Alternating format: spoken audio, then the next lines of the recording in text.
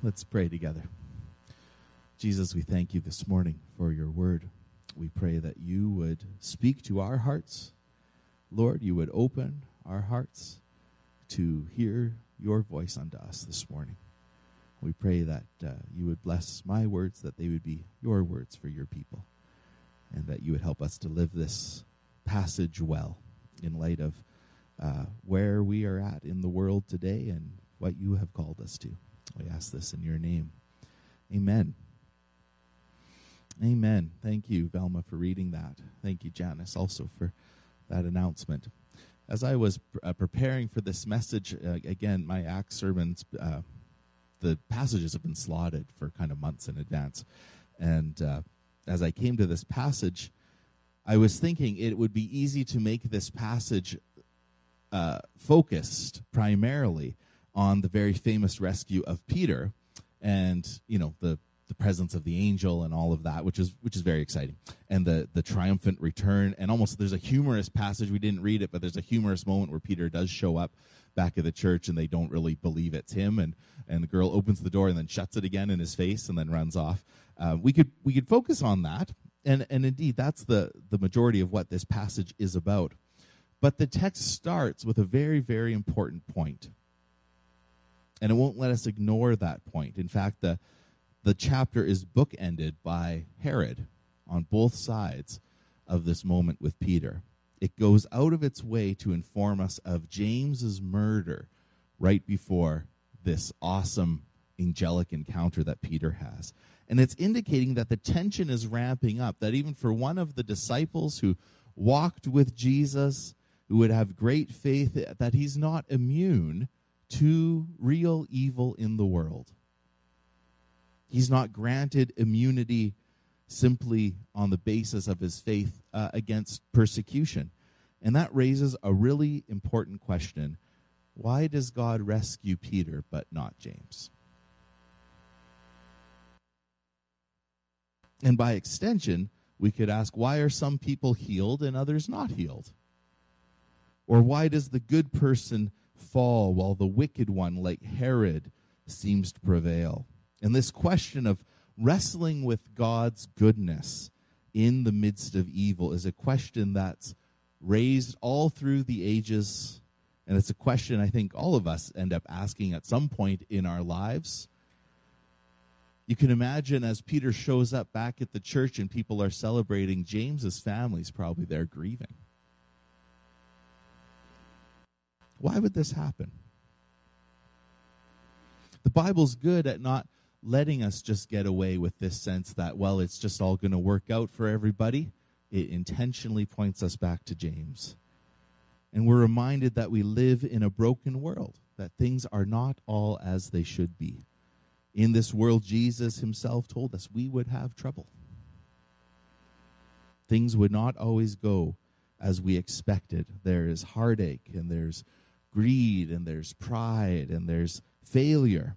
There's early and unexpected death. There's persecution. There's many things that would make us anxious and afraid and angry. But thankfully, the Bible doesn't leave us to just sort of sit in our anxiety or our anger or our fear. It tells us an answer. It provides a way forward. Think of Psalm 23, which is a familiar passage, a passage we often will read at a funeral. Psalm 23 does not say, he removes from my presence all my enemies, but rather he prepares a table before me in the presence of my enemies. The enemies are still present. The trouble's still present. The difficulty's still there. But despite and even in the midst of the real trouble in the psalmist's life, God invites him and God invites us to respond first to the invitation to his table, to find his comfort and his joy and the generosity of salvation before him, to seek that first, even in the midst of trouble. And so what the Bible emphasizes and what the church affirms is that Jesus is present and he's faithful even in the midst of our hardships, he's here with us by his Spirit. And we know that one day he will come and set his world right. And so this exchange between James, just briefly at the beginning, and then the longer section with Peter, and then Herod at the beginning and the end, it should point us to our great hope we have in Jesus. Not just that he's present in the difficulty, and there are moments where there is miraculous healing and salvation, but also that our hope is not in perfect health here and now, but in the coming resurrection of Jesus, where our bodies will be made whole and restored and healed in God's new creation, and where justice can be done properly by God himself against those who commit evil. After all, the passage ends with Herod getting his due, doesn't it? Not from the church rising up to take him out, but God himself dealing with evil in its own time. So what then of the tragedy? What of James's family likely weeping for him? How do we as Christians respond then to the heartache that happens in life? How do we respond to the brokenness or the anger or the fear in our own hearts? In short, where do broken hearts go? And where especially when we feel failed? Thankfully, we're reminded again that our hope and faith is not in people. Our hope is in Jesus. That God the Son has come down into the brokenness of our world and into the brokenness of your life and mine, and that he holds us and he gathers us, and he brings our sorrow and sadness and fear to the Father, that he binds the brokenhearted, and that he's present even in the valley, whether we feel we're experiencing horrible loss like James, or a victorious moment of joy and freedom like Peter. And that reality that God holds us in our losses and in our sadness is worth holding fast. I think these past 2 weeks have been some of the hardest in my last 10 years of pastoring. God's word says that out of the heart, the mouth speaks, and what we speak and what we focus on can reveal the brokenness in our own hearts. And that picture's not always pretty. That we're reminded our church is in a place of needing healing, that we're broken people, and we need together to know the forgiveness and the reconciliation and the hope of God for us. In Ross Hastings' book, Where Do Broken Hearts Go?, he says this about being the church. He says, the church isn't perfect. It takes humility to be part of the life of the church, because we aren't perfect either on this side of the new creation. But for all its faults and failings, the church is still the greatest plan God has for humanity and for its salvation. As a pastor, I've known the faults of the church more intimately than most. It and everyone in it is still in the redemption process. This is the heart of the Christian gospel, that in Christ, the one who has become one with us and has stood in our place, we are made righteous and we are regenerated to be formed towards justice. And above all, we are adopted sons and daughters of the Father, who reflect his forgiving and comforting character to a broken world. The church is to be a community that goes out to the grieving and broken, and that draws others into the heart of the God who is on the lookout for his broken, rebellious, but also wounded children. Churches that reflect the Father heart of God are havens of refuge and communities of comfort, with specific ministries for the healing of the broken. The very nature of the kingdom of God, which the church inhabits and proclaims, is one of relief from and reversal of the effects of the fall. Jesus describes this in Luke 4, using the language of Isaiah 61. The Spirit of the Lord is on me, because he's anointed me to proclaim good news to the poor. He sent me to proclaim freedom for the prisoners and recovery of sight for the blind, to set the oppressed free, to proclaim the year of the Lord's favor. The church isn't perfect. We have cracks. We're broken. Yet because of Jesus, we are made righteous and regenerated to work towards the proclamation of good news, to go to the broken. And going to the broken, or opening our doors to the broken, means putting the mission of Jesus first in our hearts. In Luke 14:26, Jesus says, "If anyone comes to me and does not hate his own father and mother and wife and children and brothers and sisters, yes, even his own life, he cannot be my disciple. Whoever does not bear his own cross and come after me cannot be my disciple.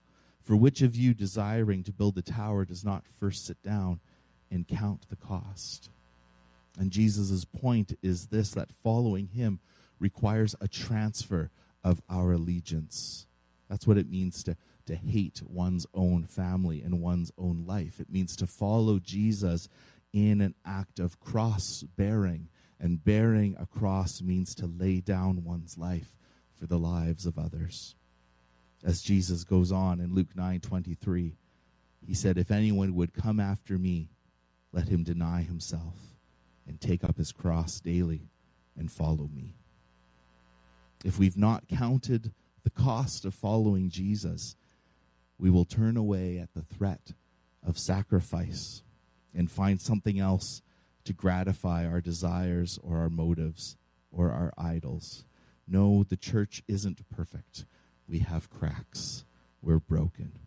Yet because of Jesus, we are righteous and regenerated to work towards the proclamation of good news, to go to the broken, to extend hospitality, grace, and yes, even welcoming to the sinner and to the lost, to have the heart of God of compassion for his world.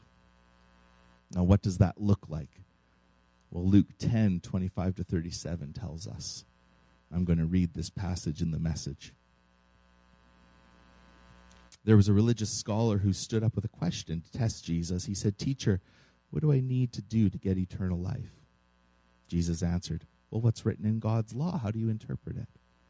He said that you love your Lord, your God, with all your passion and prayer and muscle and intelligence, that you love your neighbor as well as you do yourself. Good answer, said Jesus. Do it and you'll live. Looking for a loophole, he asked, "And just how would you define neighbor?" Jesus answered by telling a story. There was once a man traveling from Jerusalem to Jericho, and on the way he was attacked by robbers. They took his clothes, beat him up, and went off, leaving him half dead. Luckily, a priest was on his way down the same road, but when he saw him, he angled across to the other side. Then a Levite religious man showed up. He also avoided the injured man. A Samaritan traveling the road came on him, and when he saw the man's condition, his heart went out to him. He gave him first aid, disinfecting and bandaging his wounds, and then he lifted him onto his own donkey and led him to the inn and made him comfortable. And in the morning he took out 2 silver coins and gave them to the innkeeper, saying, "Take good care of him. If it costs any more, put it on my bill. I'll pay you on my way back." "What do you think?" said Jesus.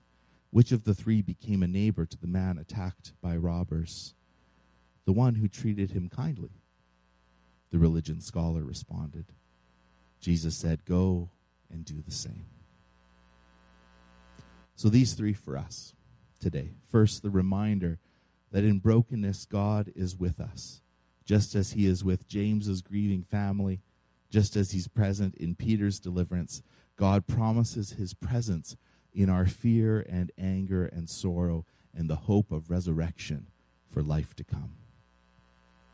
Second, the reminder that as a church we are broken and we are in need of forgiveness and reconciliation, a willingness to talk to each other, to maintain the unity of love as we seek to follow Jesus. And third, Jesus calls us to devote our lives to him and to his gospel, to go out of our way to care for our neighbor. In his song, God of Justice, Aaron Keyes puts it this way: we must go. Live to feed the hungry, to stand beside the broken. We must go. Stepping forward, keep us from just singing, but move us into action. We must go.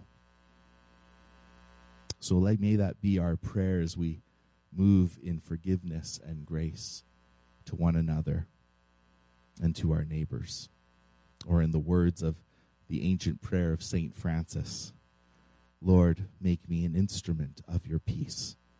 Where there is hatred, let me sow love. Where there is injury, pardon. Where there is doubt, faith. Where there is despair, hope. Where there is darkness, light. Where there is sadness, joy. O divine Master, grant that I may not so much seek to be consoled as to console, to be understood as to understand, to be loved as to love. For it's in giving that we receive, and it's in pardoning that we are pardoned, and it's in dying that we are born to eternal life. Amen. Let's pray. Lord, we thank you this morning that you are present with us in our brokenness, that you are present in the good times, in the celebration and the victories of Peter, but also, Lord, you are faithful and present in the grieving and in the sadness of James. Lord, that you promise your faithfulness to us, even in our own brokenness.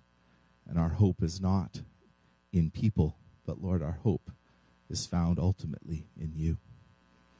Lord, we thank you that because of you, we can be made righteous and made whole and renewed. Lord, that our ultimate hope is in your good grace and in the hope of your resurrection. And Lord, we pray that as you would call us to follow you, we would be reminded again of what it means to take up our cross, to follow you, to count that cost, and to go out of our way to care for the broken and for the vulnerable. Lord, we ask that as we would come to this table today, you would work in our hearts and remind us of the table you prepare, even in the brokenness, that you invite us to your hospitality. You welcome us unto yourself. And because we are invited undeserving, so we are to invite others undeserving to know your grace and your presence and your forgiveness and your love. We ask this in your name. Amen.